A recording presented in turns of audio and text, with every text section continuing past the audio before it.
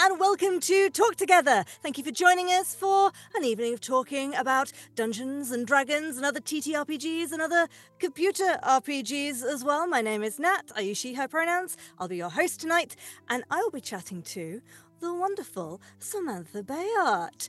Samantha Béart is not one of the usual Roll Together players, I hear you say, nor are they part of the stream team. Well, maybe we've got them on because they do other cool stuff that's related to D&D, and if you don't know who they are, where have you been for the last 6 months, quite frankly? We'll get into talking to Sam properly very shortly. Before we kick this stream off properly, just to let you know, it's going to run for about an hour, and we are delighted to be sponsored by Phoenix Dice, supported by Idle Champions of the Forgotten Realms, Elderwood Academy, and Bearded Ladies. Thank you very much to all our sponsors and supporters. And if you want to find us and engage with us in a social media fashion, look for Roll Together RPG. And also, if you want to help us and support our work, you can join our D20 Club and become one of our Patreons. There will be links in chat right now if you want to do all of that. Have a look for us. If you want to watch us live, we're here on Twitch. If you want to catch up later, we're on YouTube. And also, if you want to listen rather than watch, we're all on podcasts as well. Just search Roll Together RPG in all of those places and you will be able to find us. So, Samantha Béart. Hello. How the devil are you? I'm very good. I'm in a forest.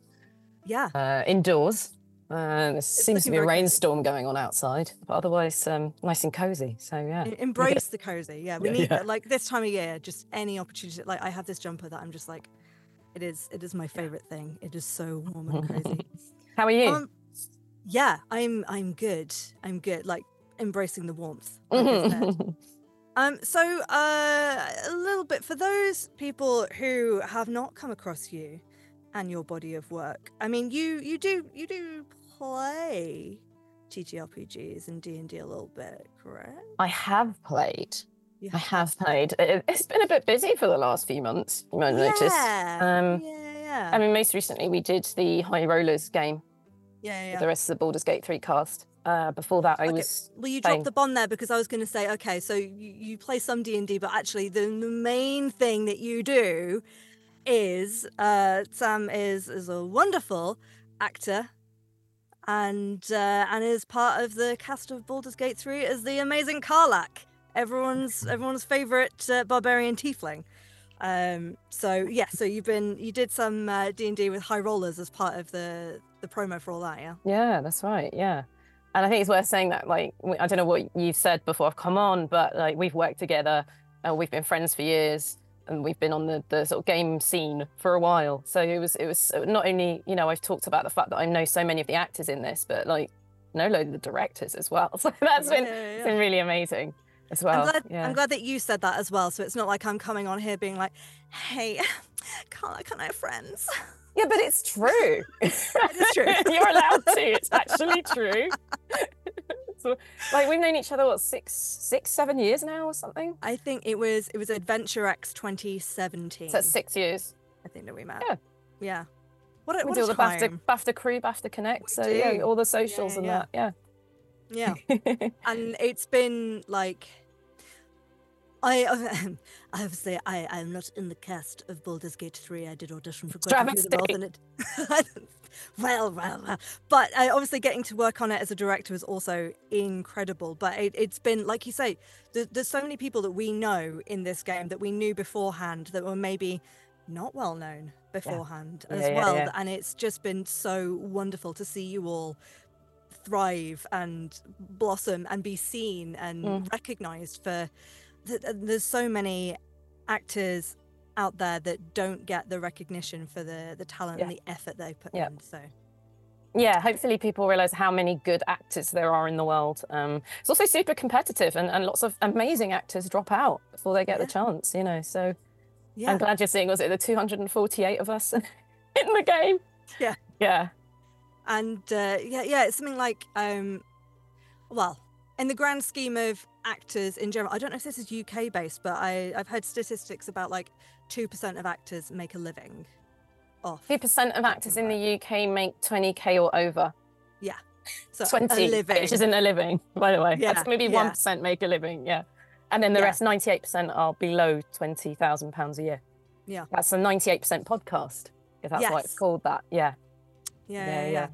So yeah, hugely competitive, and people who should be seen and celebrated and do wonderful things, unfortunately circumstances mean that they can't. So it's just you have to kind of it gets into sort of wanky actor territory, but it's a privilege to still be standing and fighting. And it's one thing I wanted to actually talk about, I did throw questions out to the Roll Together cast and our wider community to see if there's anything particular they wanted to hear you talk about. And the question, how did you get into acting, did come up. So I wanted to touch on that because I know that very often you hear stories of like, well, my mum was into acting, or, well, I just turned up for an audition one day and I happened to get it.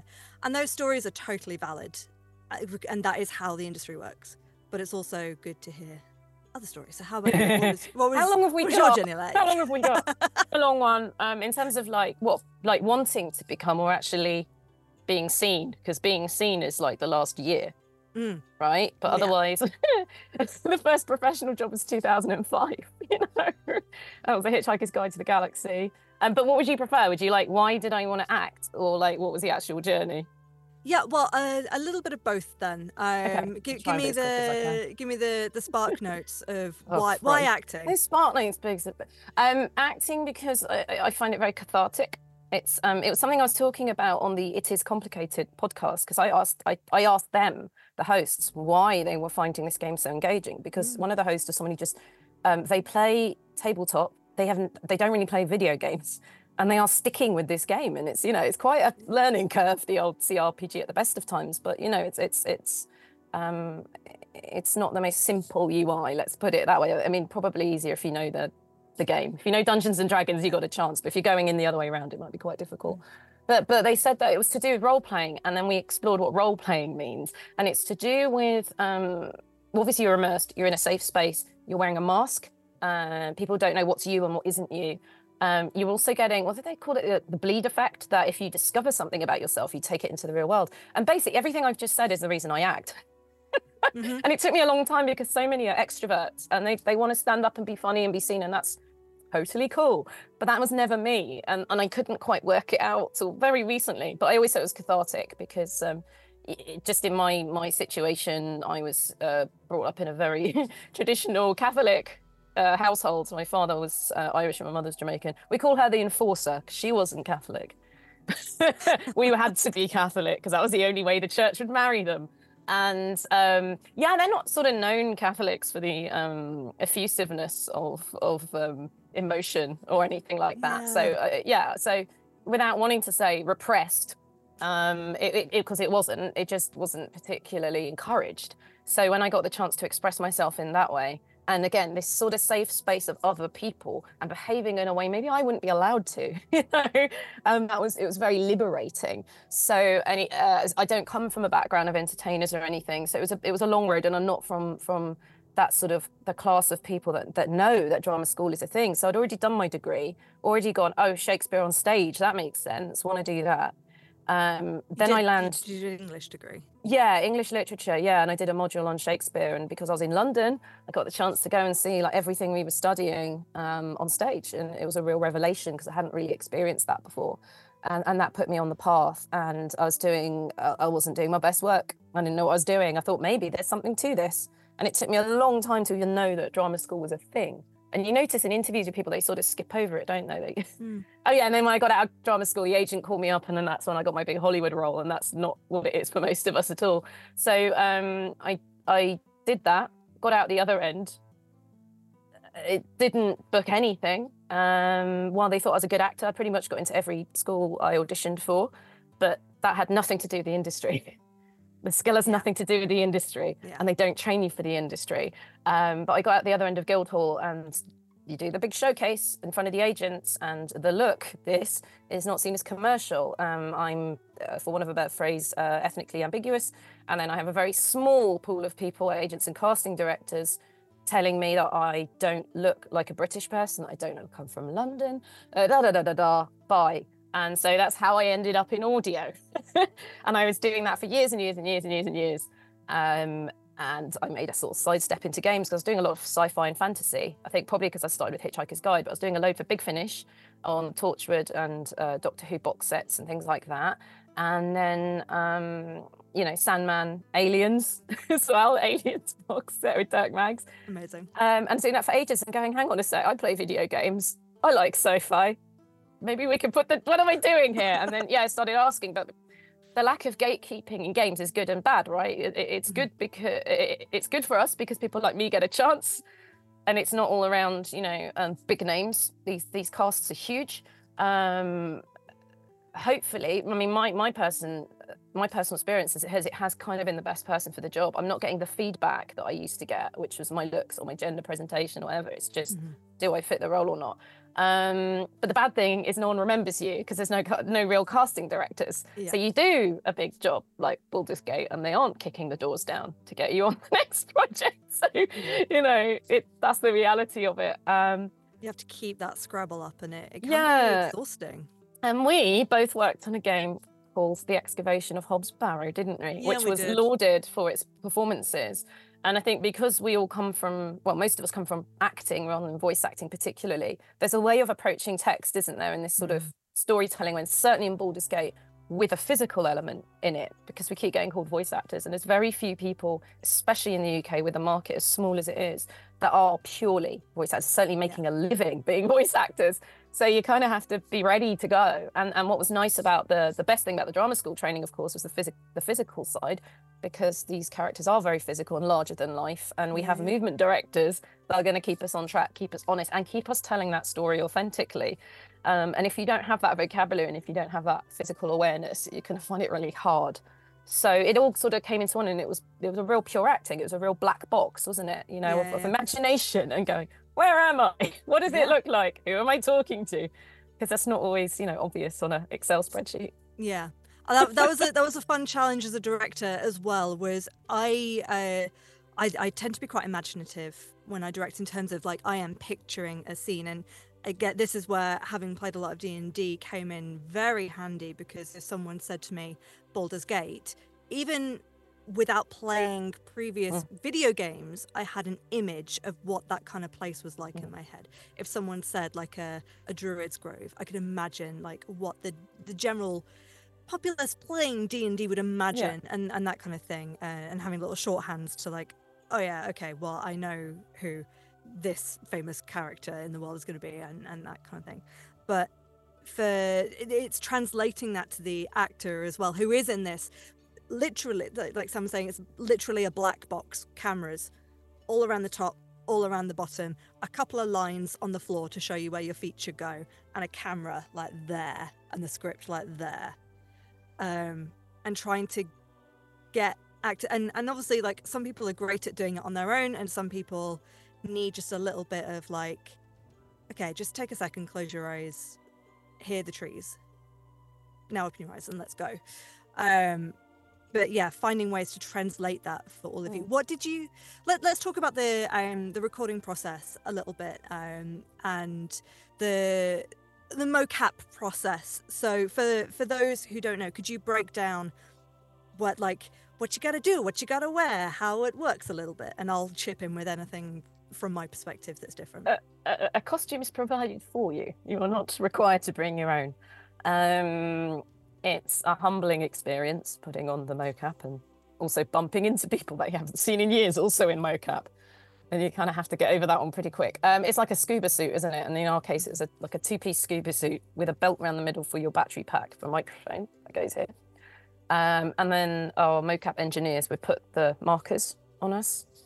And then you go in and calibrate.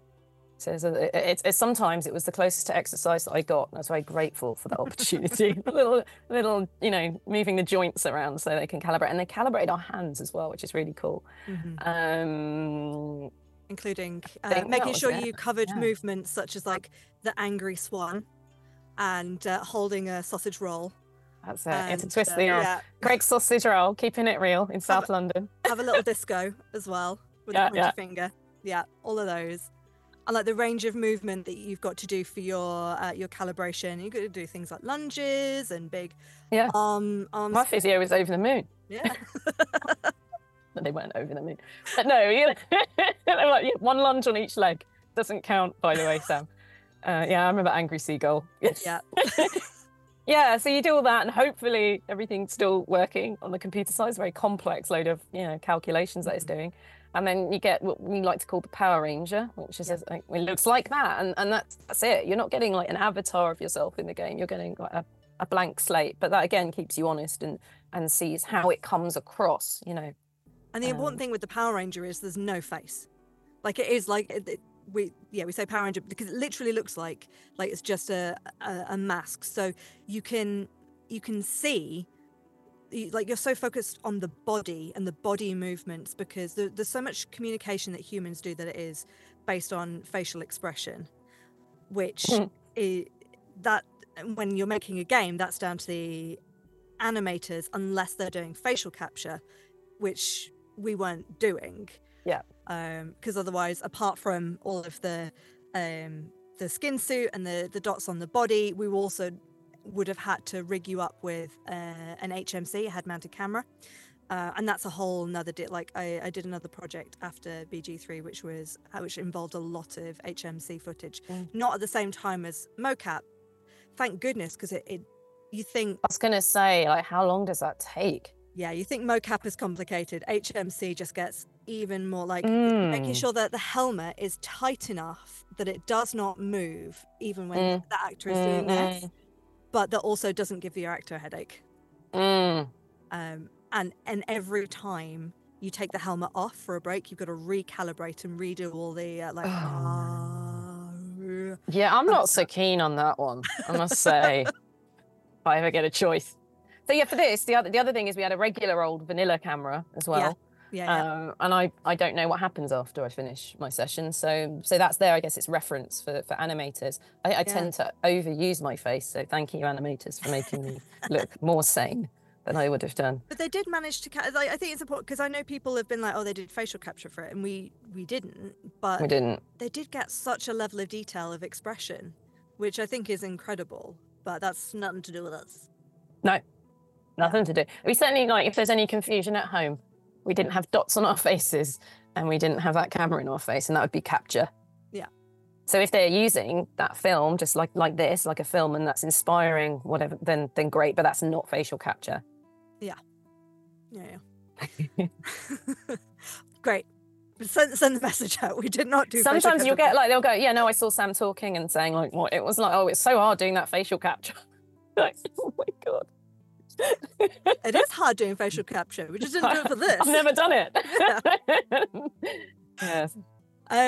So, okay. So we've talked through the mocap process, and was there anything that you found particularly restrictive working in that way, thinking about your body? Was it like a whole new awareness to your body and what it did? Did you discover any like little movement like ticks and twitches you didn't realize that you did?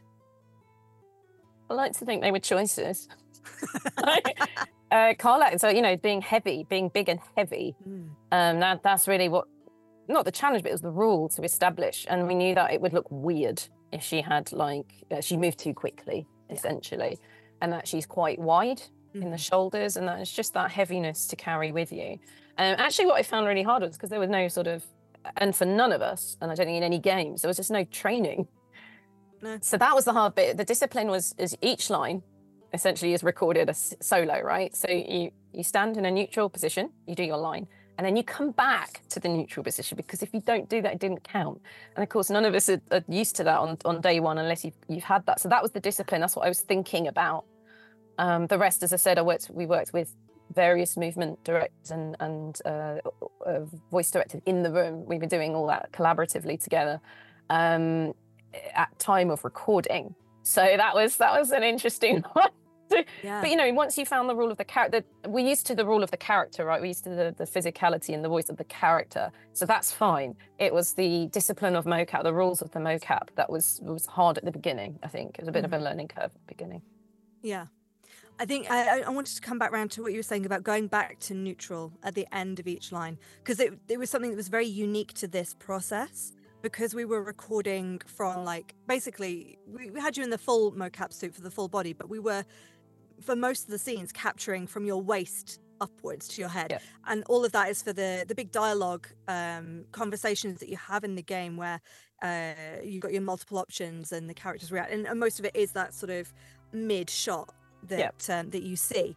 And coming back to neutral is important because you might have a monologue of like 5 lines that you've got to do, but because there are so many options that the players can choose in this game, there are so many ways and paths. Like, you might, in one playthrough, you might say those 5 lines, but in another playthrough, because of the choices the players have made, you might only say the first 2 and then skip to the last one.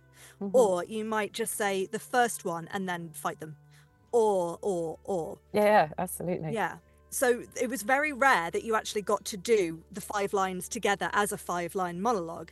And otherwise you have to come back to neutral so it could be stitched together and jigsaw puzzled together with all of the other potential options. But yeah, I think you did an incredible job in like getting back into that zone and getting back into the neutral. There was a team of people ready to beat me with sticks if I didn't, so you all kept me honest. But no, I used to cheer when we got the surprise monologue. Yeah. Like, yes! I get to keep going. I can keep going. It was weird though, and the first like playback of reaching Karlak in the game, like seeing it stitched together, seeing that come back to neutral was a bit jarring actually. First time I thought, oh, I'm not sure if this works, because I'd never, obviously I'd never seen myself in a AAA game in that sort of role. So I was like, oh, okay. There's a lot of things to my process. brain got used to it, but I was overanalyzing. Yeah. I think I've this is a complete sidebar to playing the game, but I've mostly been playing through as my character that I've made, but I did start just a little Karlak run to see how it's different, because obviously it's completely different. Thank you for your service. You're very welcome. But also because I didn't get to see you record those lines as well, and I just love the little, like, anyone else, it's just the narrator saying like, oh, you think this and you think this and you should go this way. But for Karlak, she's got her own little monologue of like, oh, I'm out, fuck yeah, and it's great. It's just, it's so, if you've not done a Karlak run, at least start it, because it's super wholesome and slightly different perspective. Back to the recording process. Was there a particular scene or moment? Now, I'm just going to precede this with we're in the realm of heavy spoilers. We're in the realm of spoilers. We'll try and keep it like a gentle sprinkling rather than full ruin. Just yell at me if I go too far, or we'll start again. But did you have a favorite section or bit of dialogue, or even like a one-liner that sticks with you, that you particularly enjoyed doing? You see, one-liners, they change every day. Yeah. People have discovered Stinky this week. Kind of like Stinky. I think after killing Auntie Ethel, say Stinky. That's it. Sounds so stupid. I love it. But I've talked about it quite a bit. There's a scene where Karlak can get her own form of justice. Yeah. There's a scene regarding that, and I just ate that up because that was monologuing, and I was like, yes. I think letting that body go and do what it wants to do, rather than having to make sure I can always come back by the end. Just going further and further with it. Great. That was fun. I think that was one of the ones that I was chatting with a couple of the other members of the Roll Together team, and we didn't realise we'd spoiled it for someone else, but Tom was saying about that. Tom is one of our players and DMs, was saying, I think I know which monologue you're on about. And he was mentioning about like that was a really cool. Because that was the truth of Karlak, and she puts a mask on top of it the entire time. Yeah. Which apparently people with PTSD do, because they've been in contact to say it was a really authentic, like particularly people that have served in the military, like they get it. They get why she's making the dark jokes and brushing things off. But I mean, she's also really, really lucky and happy to be out of hell. Like there's that relief, that true relief of being out. But when she's actually faced with the things she's been trying to avoid the whole time, and it's there in front of her, that facade just drops. So it was really fun because I was always hanging on to that. That was on every line, That was always there. So the fact that I get to show you that ugliness and then shut it up again was just love. It was wonderful. I really enjoyed doing that. Great. Yeah, great. Did you have any like particular moments that you struggled with from a blooper perspective? Any lines that you just couldn't get out because it was too silly, too fun, or If made you giggle? can remember any, because I'm not a corpser, am I? And I don't tend to lose it. So yeah, I was trying to think back on this because from the sessions that we had together, and I know there were japes, but I don't remember any lines being ridiculous. Like there was that video that went round on Twitter like earlier in the year that Aliona posted. Aliona is one of the movement directors and is also the girlfriend of Jennifer English, who plays Shadowheart. And there was that video of a session that I was running where it was like a Friday afternoon. We needed a bit of energy, so I was reading Lae'zel's lines as Dev would read Lae'zel's lines. And Jen properly got the giggles. I remember that. Yeah, I saw that. Yeah. That's fair, though. I would if someone was doing Karlach in the booth. Hilarious. Well, actually, yeah. I did a line as Karlach for one of the prompts, and I was told it was very good. But we could have done that with all the origin lines. We could have talked to each other. I know. That's one of the things I love, and it was not practical in this case because of the sheer amount of content to record, but it's always a treat when, for both as an actor and a director, when you either the ultimate is getting both actors in the room together and getting them to just be able to play off each other, or at least if one actor's already recorded, getting their select takes and playing it to the other actor so you actually have an honest response. Yeah, that was a treat when that happened. I'll tell you what, I had a running joke. Oh, yeah. Whenever a new character was introduced, I would go, "Can you romance them?" Yeah. And then they go, "Yeah." I go, "Yeah, I know." Great. Great. Add them to the list. If character exists, can romance. Okay. Yeah. Essentially. You've been doing your own playthrough on Twitch and YouTube. I to my shame, because I do not have unlimited time in the world, I'm afraid. I've not been watching. I would not expect anyone to watch that nonsense, but they did. And there's an audience of people enjoy it, especially when there's people that they know and like and stuff involved. So, but how is that playthrough going for you? It's long, because I'm chatting to people. Yeah. It's sparking memories, you know. And that was kind of the point of it, was to be a way for me to talk about the performance without me sitting still and talking about the performance and then going, oh, hang on a sec. Oh, I've forgotten this thing. So also, you know, as you know, we filmed out of order. So to see it in order is also a treat. I also just thought it was hilarious. We've got a character who talks to herself. So you've got that going on, and then you've got me talking over it. You've got these three voices. Yeah, I just thought it was hilarious. So I started doing that, and then even showing little secret bits. Like if you step straight off the Nautiloid, don't go to Shadowheart as Karlach, and go for a long old rest. Mm-hmm. Extra content on Twitch. End of the first episode, beginning of the second, because there were two, and I was like, oh no, I didn't show you this one, so I then went back. But because I'm not a streamer and I can't sit there for 4 hours and play this, right? And also be expected to be good and entertaining at it. I think someone did a calculation of how many years that an hour per week is going to take me to play the game. Now I'm thinking maybe I just do smash cuts of my progress and upload those rather than putting everyone through that torture. Especially inventory management. No one wants to see. Yeah. No one wants that on a stream. You have to do that off stream unless you've somehow played it so many times. You know, you're really fast at moving it around. But yeah. I love this game so much. But if I could change one thing, if I could change two things, one of it would be finding some way of streamlining the inventory, but to keep the flexibility and the possibilities open, it has to be so involved. But also I really wish that they just got rid of the option to click on vases. You can open every vase and every jug and there's never anything in there. But everyone's played with that person, right? I check the vases, right? Yeah, you check, there's nothing in the vase. But this is my problem, Sam, is I have to check.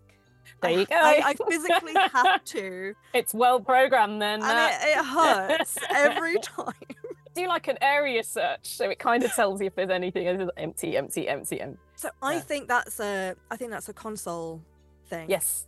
Yeah. Because I'm a PC player. So we don't get that. So I have to actively click on everything. Oh man. Yeah, you just added 20 hours to your playthrough. Yeah.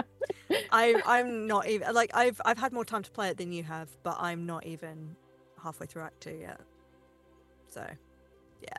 Sad times. Where are you up to in your playthrough then? You said Just got a scratch in the owlbear. So I was like, Yay! well, this isn't going to get any better, is it? So I just got them ended there. And then I was on my way to try and get Helsing out. Because like that, oh my God, that grove. And doing it as a tiefling as well. Yeah. My Morga's a character's tiefling sassy as well. bitch. Right. And I'm not playing Dark Lack. I'm playing more sort of neutral with her. She hasn't got Tab's good influence. That's what that is. Yeah. So, because people go, oh yeah, if such and such happens, will Karlach leave the party? And it's like, no, your game won't be over. It's not like Disco Elysium. You know, you were shamed to death. End of game. You know, like she will go on to the end if she's done some gnarly shit. I think she does. If you go down that path, she does like going around throwing her weight around and saying, "I'm Zariel's bodyguard, mate. Cough up." Yeah. You know, she'll go and mug people and stuff. It's fun. So it's there. And then we've done an end, you know, because not everyone likes to play her as good as well. There's evil endings with Karlach. Yeah, I suppose that's the thing. You can't. Have you recorded them? I suppose you can't. Obviously, like Dark Urge is its own character anyway, so you can't play like Dark Urge, but you can definitely. You won't get that storyline, but you can certainly play as like evil character. Evil you can do nasty shit. Yeah. Korga's a funny one as well because Korga, like again, I don't know. Do you know Claire Corbett? I don't. No, I don't. I love to hate this character. I know. She's done a great job. She's done a great job. She's great, and she's really like that. Korga is an awful person, but Claire Corbett is so lovely and so excitable and like mum in dungarees with puppy energy. Wonderful. But she also does the little the intellect devourers at the very start. So she's us. Little brains, take me with you. Like she does the same. Those as well. Yeah. Oh, fantastic! Yeah, that's really cool to know. Yeah. So, on your playthrough, have you romanced anyone yet? Just myself.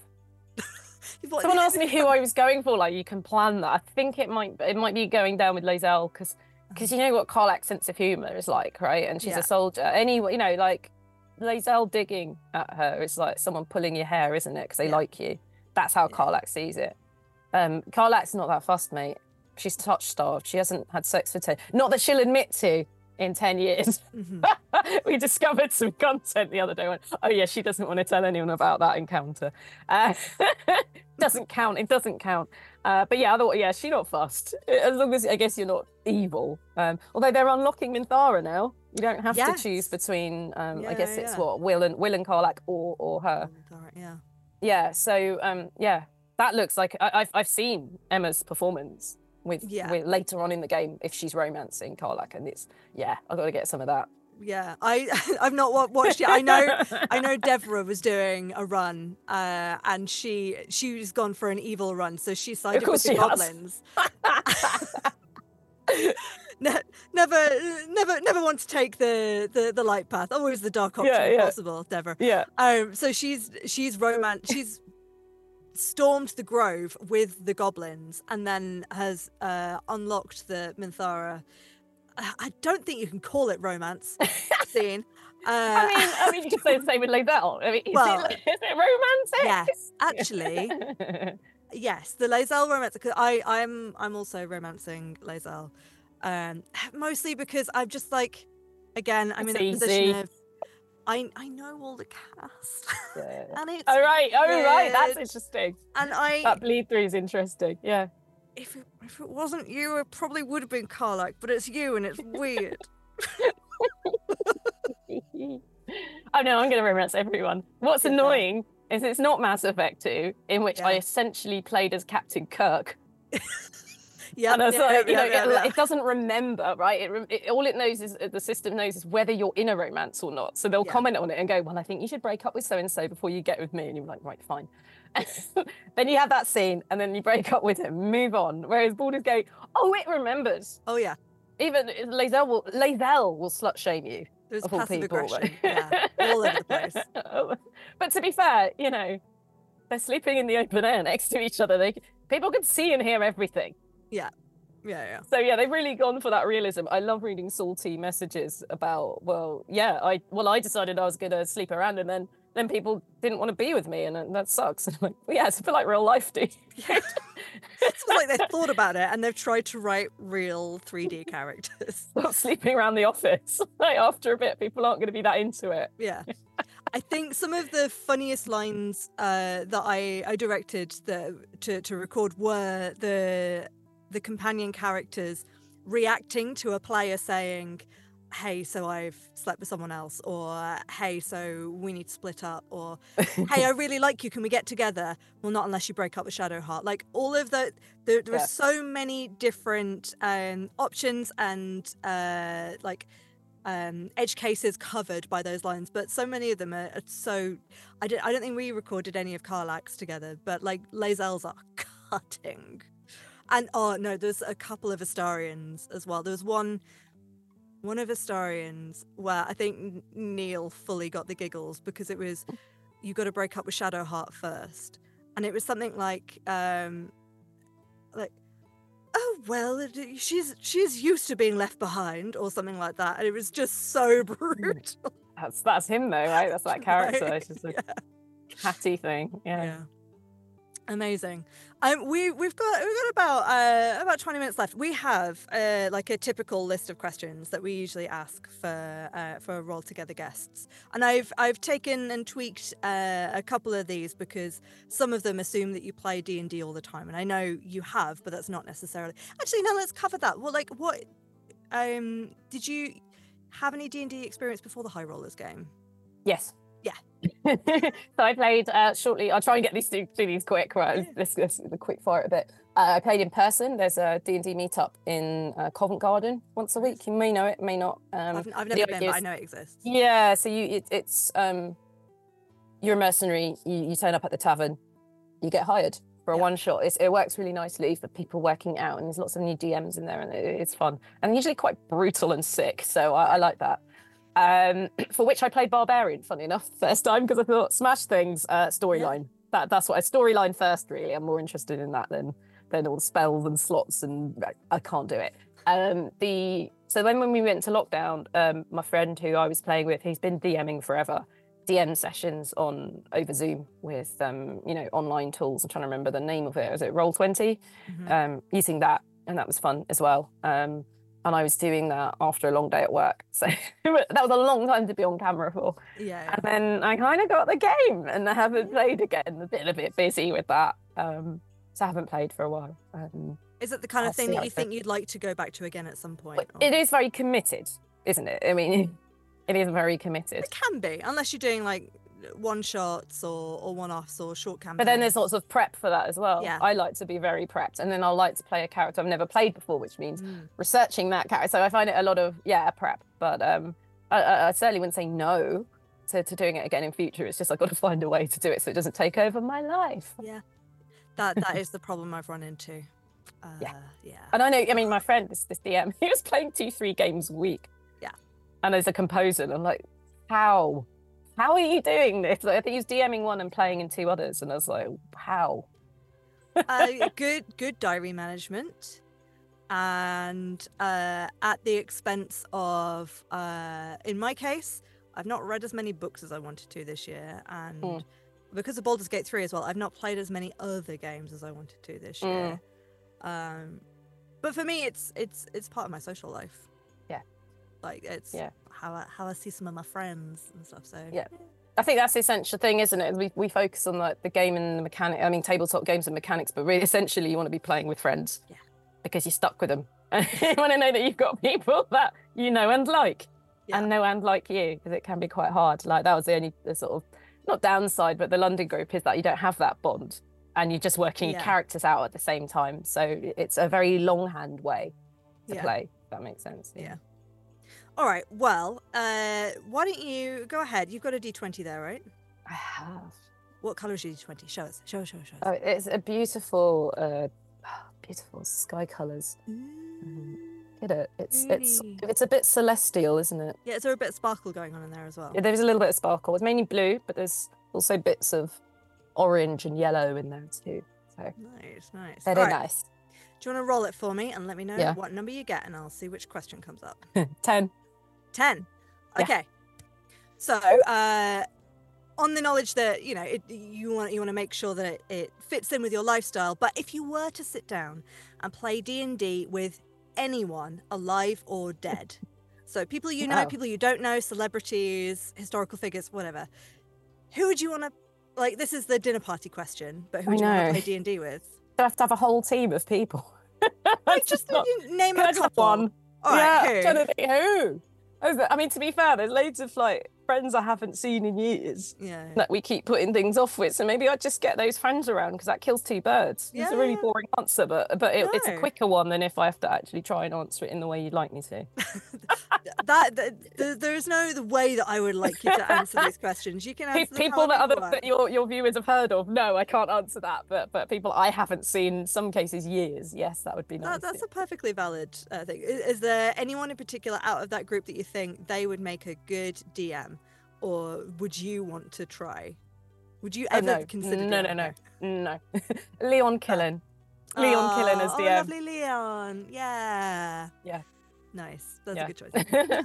He's very responsible, but he's also fun and kind and just exactly what you want in a DM spirit, you know.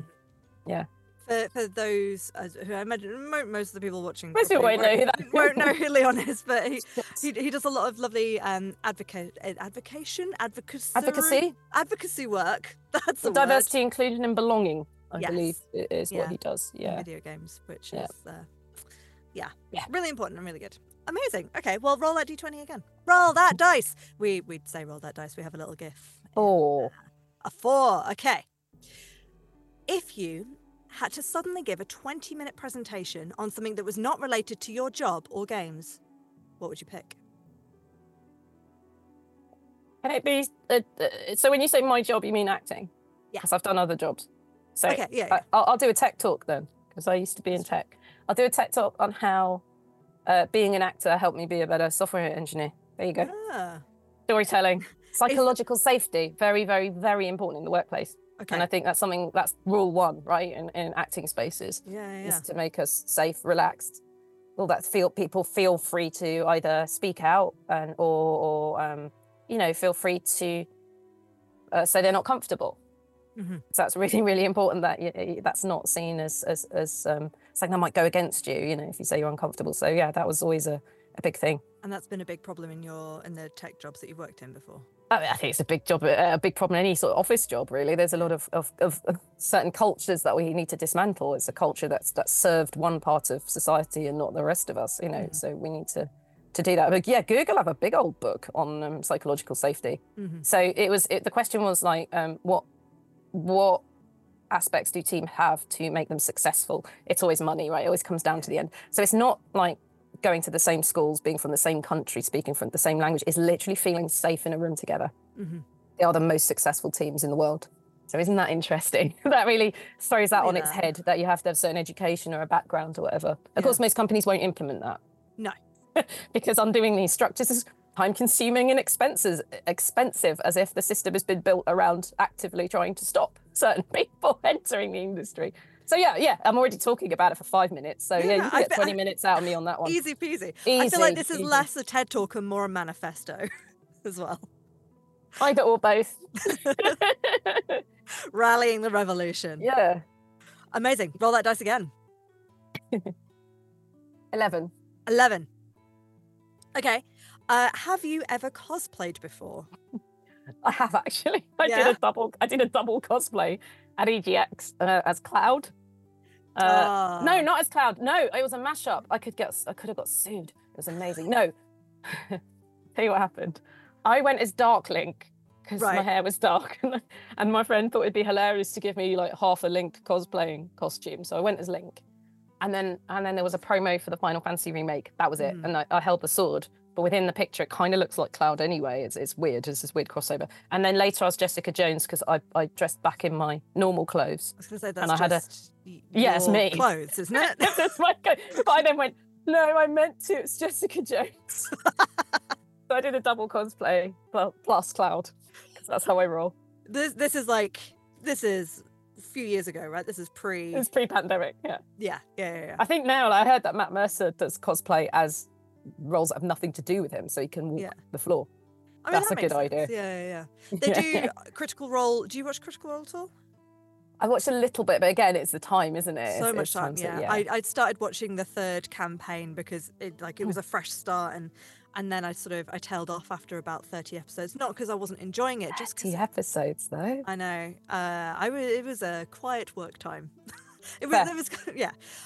But yeah, so they do for their Halloween episode every year. They always they dress up and do fancy dress. But one of the years, a few years ago, they did costumes as characters that they have all, because obviously they're all voice actors, so characters that they've all played, which was very good. Can I be Thomasina? Because that's really easy. Yeah. I mean, that was a natural follow-up question. Out of the characters you've played, which would you be Thomasina as? Thomasina, please. Just wear a little neck chief. Put their hair up. That's it, really. Do you want to do your mandated? I think it's here in the rider. Give Sam time to shout about Hobbs Barrow. Yeah, you got the message. Do you want to shout about it? Tell people who Thomasina is. So Thomasina is the main role in the point-and-click adventure game.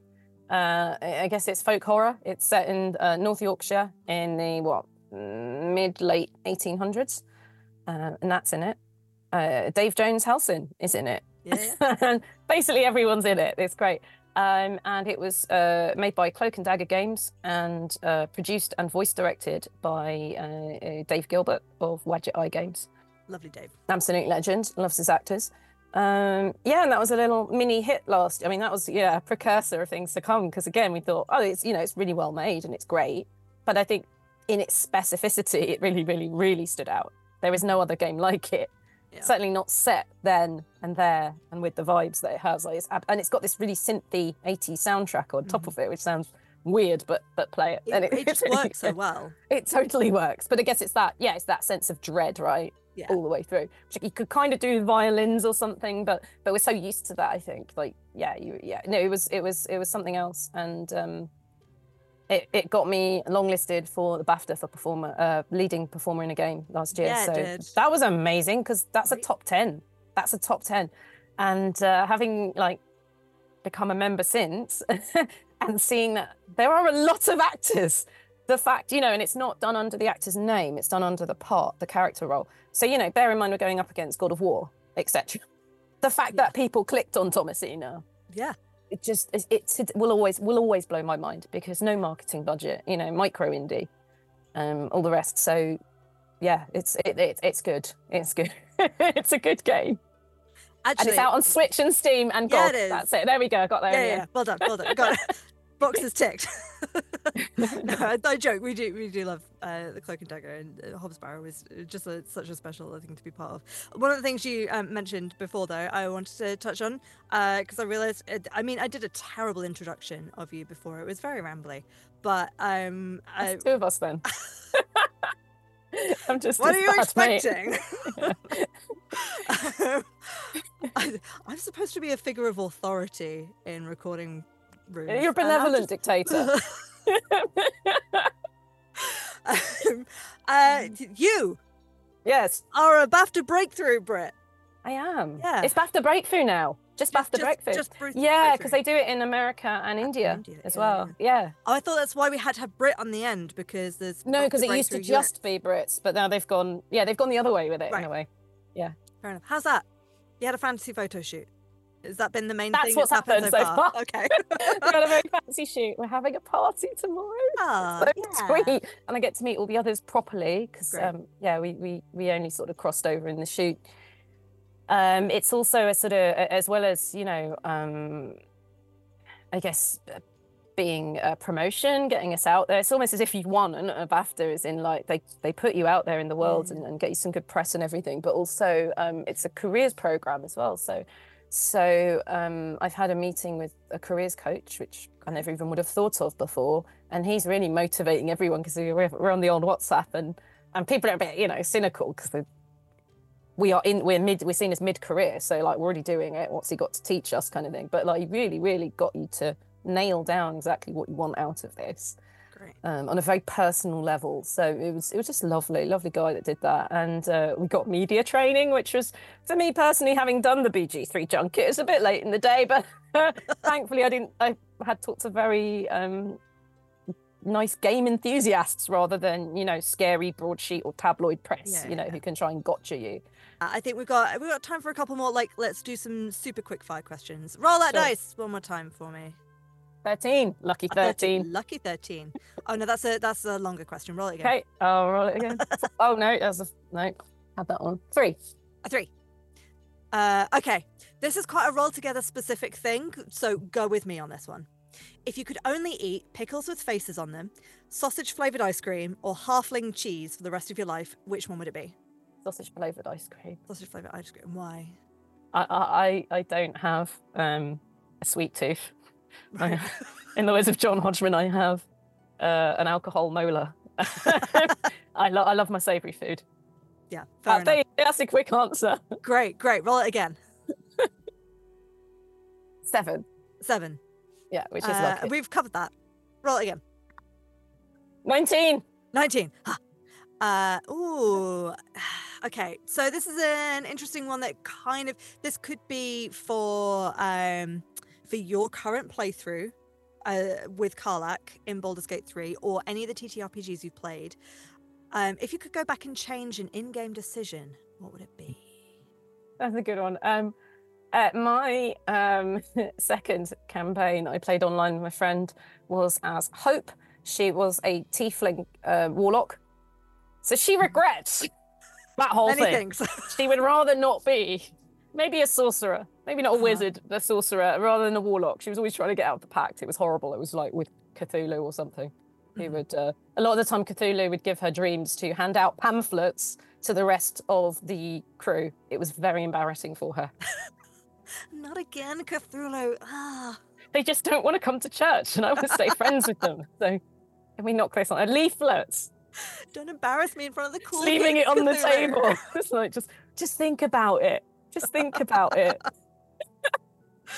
Amazing. All right. I think I'm gonna pick question 1 because you're not rolled one. You've had relatively lucky dice actually. How would Karlach and Sam deal with karaoke, and what would their and your go-to song be? It's like you're kind of conflating us. Interesting. No, no. These are 2 questions. Okay. Also, can I? How would Karlach be in karaoke, and what would her song be? And what am I? Okay. Yeah. Can I just say Nat is an incredible singer and shocked me at karaoke. Yeah. Karlach will sing the Ace of Spades. Yes. Lots. Yes. A lot. But she'll probably do, you won't get her off it. She's just out of hell. There's not much music there. So she'll want to do Angels, and we'll look, oh no, and she'll be drunk. Yeah. It's just hot. She's going to fight you to hang on to that microphone. So maybe let's not. No, we love messy drunk karaoke. You just stay on it, stay on the machine, and be like, no, I'm doing all of them. It's my show now. And what about you? I don't know. I haven't done it in ages. I spent ages looking at the book, being really indecisive. And then in the meantime, someone will get up and do that song that I'm thinking about. So I don't know. I don't have a go. I certainly don't have a go-to. I think that's the problem. I need a go-to. Yeah. That's my problem, is that I've done karaoke with so many different groups now that they all know that I do Bonnie Tyler and Bjork, It's So Quiet, and then now I have to come up with other songs because they've all heard them before. Bohemian Rhapsody, get your time's worth. I mean, that is definitely a group. I Am the Resurrection, that's about 10 minutes, isn't it? Stone Roses. Yeah. Bohemian Rhapsody is definitely a group. Okay. If the next time we're out doing and karaoke happens, which bit of Bohemian Rhapsody do you want to sing? Bismillah bit. Okay. Just a big Bismillah. Yep. Like just all of it on my own. Great. We used to do it in choir. We used to do it in choir, so I know all the parts. Amazing. Right, well that's the deal. And there will never be any footage of it. No one will ever see. Amazing. No one will ever know. That's a deal. All right, I think that's about all that we have time for. Is there anything that you wanted to say that you didn't have a chance to say? Yes, bugbear, mocap. Let's do this. Sometimes we had cinematic mocap. It was in a different location. By the time it's to do with walking around and doing action because our studio wasn't built for that. If you hear that someone is saying they've done my mocap, not entirely true. They have done my mocap. I have also done my mocap. Yeah. They put the two performances together. And mesh it. So if you ever see me like basically if I'm speaking and you're in a close-up, yeah, I did the mocap for it. As simple as that. I have to keep saying it because I think there's all these different stories going around. Natty, as a director, can confirm this. I can. I saw you wore dots. You were there. You did a move. Yeah. Although actually, the dancing Karlach wasn't. Not me. So the general rule is if I'm not talking, and if it's like cameras pulled out, that was someone called Tamara, who's in Belgium. I found out the other week. I was so happy. No, I was so happy because everyone kept asking me, and I was like, well, it isn't me, and I don't want to keep saying I don't know. So Thierry, from the head of the animation department in Belgium, told me the other day, essentially, and she is Karlach in battle. Great. As well. So yeah, all that sort of idle or battle stuff with the camera zoomed out, that's not going to be me either. Great. It took a lot of people to make Karlach, but if I'm talking, it's me. I did the mocap. Well, I mean, because you say it was a team of people that did the mocap, because I knew Aliona did a lot of the mocap. I knew Neil, actually, as well as being busy doing Astarion, he did a lot of the mocap for loads of other background stuff as well.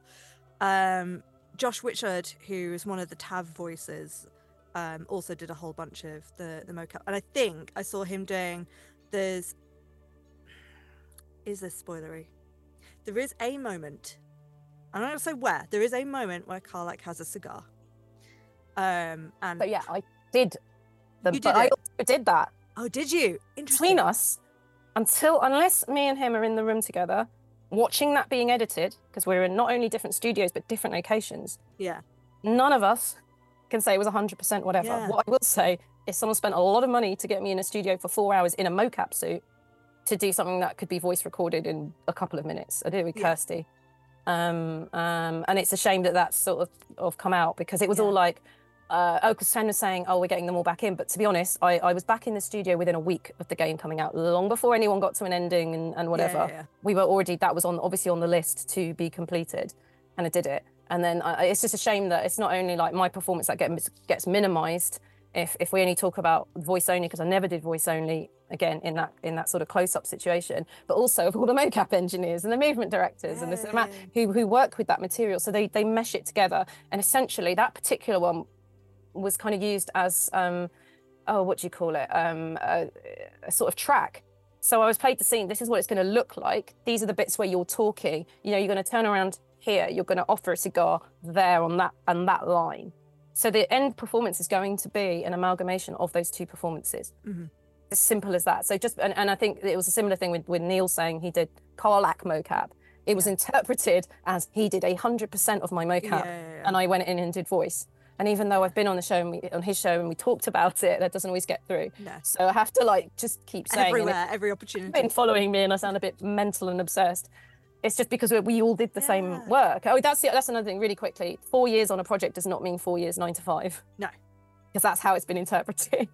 Yeah. Me doing less than a year has been interpreted as being rushed in it, but actually me doing every other evening and weekends, I felt helped me as a performer, because I've got, first of all, it's much closer to the average game experience from the actor's perspective. You are the last thing to come in before it goes into post-production. Same in films, right? TV and all that. What was happening with the others is they were in EA, essentially, but we were all wrapping up at the same time. Yeah. Acts 2 and 3 were coming in at the same time for all of us. And just a bit of data, if you still don't believe me, is our voice lines only have been data mined. I think me and Dev are within half an hour of each other in terms of total lines. I think she's almost at 11 and I'm at 10 and a half. Yeah. So it's there. It was there. A lot of it's hidden in Origin, but it's there. I put in the same amount of hours. It's just over a much shorter period of time. And to be honest, I'm playing with someone who feels that they are on borrowed time. Yeah. So that was always really helpful to just go in and go, right, let's go. Gotta go. Where am I? What does it look like? I've got it. Let's go. Yeah. Amazing. Disambiguation on the whole. Yeah. Work thing. I think it's important to say, and I know we're running a little bit over now, but things like the thing that frustrated me with Neil Newbon, wonderful Neil Newbon, amazing, winning awards, king, was given 30 seconds at the Game Awards to do his they thank all were. yous. They all were. Yeah, it's but gross. It takes a village, people, and Mr. Newbon is wonderful, but what we were just saying there about how much goes into how many people work on every character in so many aspects, and it becomes hard to detangle it and pull it apart. And you are the face, and it is you in your heart that you've put into the character, but there are so many other like building blocks underneath. It's probably the most collaborative art form that I've participated in. Yeah, which is great as well. But screw you, Game Awards, for not giving Neil time to actually talk about that. Are people still surprised about the Game Awards? Are people genuinely surprised? It's just getting more and more, it's more and more advertising. It's a load of adverts. This is very close to us getting on another rant, so I think that's it. That's what I mean. Bloody commented. This is like it's just this load of adverts. I feel sorry for the ones who don't get their 30 seconds get to win. You've sat in a room and been forced to watch trailers and ads. These 5 people also won awards. Great. Now to the next trailer. Anyway, Sam, we could put the world to rights for hours. Maybe we should. Let's just keep going. No one can stop. No, we should. I have other things to do today. That is fair. We'll save it for the next time we grab a drink. But everyone else, thank you for joining us and watching and hanging out in chat. Hello, chat. We stream these talk-togethers on Fridays from 6 till 7 p.m. GMT. Next Friday, I believe it's going to be... cut this out if I'm not allowed to say kobolds. But it's going to be some of the Roll Together cast talking about their Baldur's Gate 3 playthroughs. So come join us for that and how we've been playing this game with so many options. On Mondays and Tuesdays, we stream our regular D&D games, 6 till 9 p.m. GMT. We're fully into Christmas one-shots territory at the moment. So you've already had 2 Christmas one-shots this week just gone, and we've got another 2 delightful, very silly, very wholesome, very wonderful silly times coming up for you next week, so please tune in for those. You can join us on twitch.tv/RollTogetherRPG to watch us live and join in on chat. But if you miss it, don't worry, it's always in YouTube not long after, and podcasts as well, so come join us wherever is suitable for you. A huge thank you once again to our sponsors and supporters, but most of all, our D20 Club. You are wonderful, wonderful people. They help us with make all of the content we do. And Sam, did you know our D20 Club have built us a Discord and a wiki, and you can find all the information about Roll Together campaigns and characters and stuff on that wiki. And sounds amazing. What cool. Geniuses these people are. Right? You can be so cool like they are by sponsoring us from as little as 1 of your local currencies per month. Links will be in chat. Thank you again, Sam. Thank you, everyone else. Thank you. That's everything from me. And okay, we have this thing that we have to say at the end of Talk Togethers. It's a little bit cheesy, but go with me on this. Everyone, always stay classy at the table.